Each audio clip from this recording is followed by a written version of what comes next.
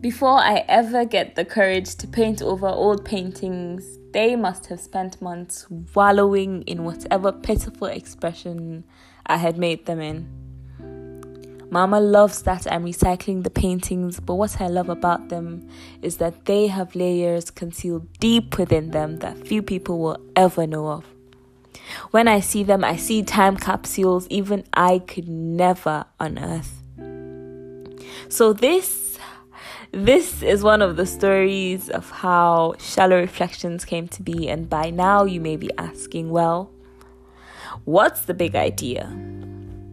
With Shallow Reflections, I aim to use stories, art, and history to entertain, educate, and reawaken that conscious awareness in us.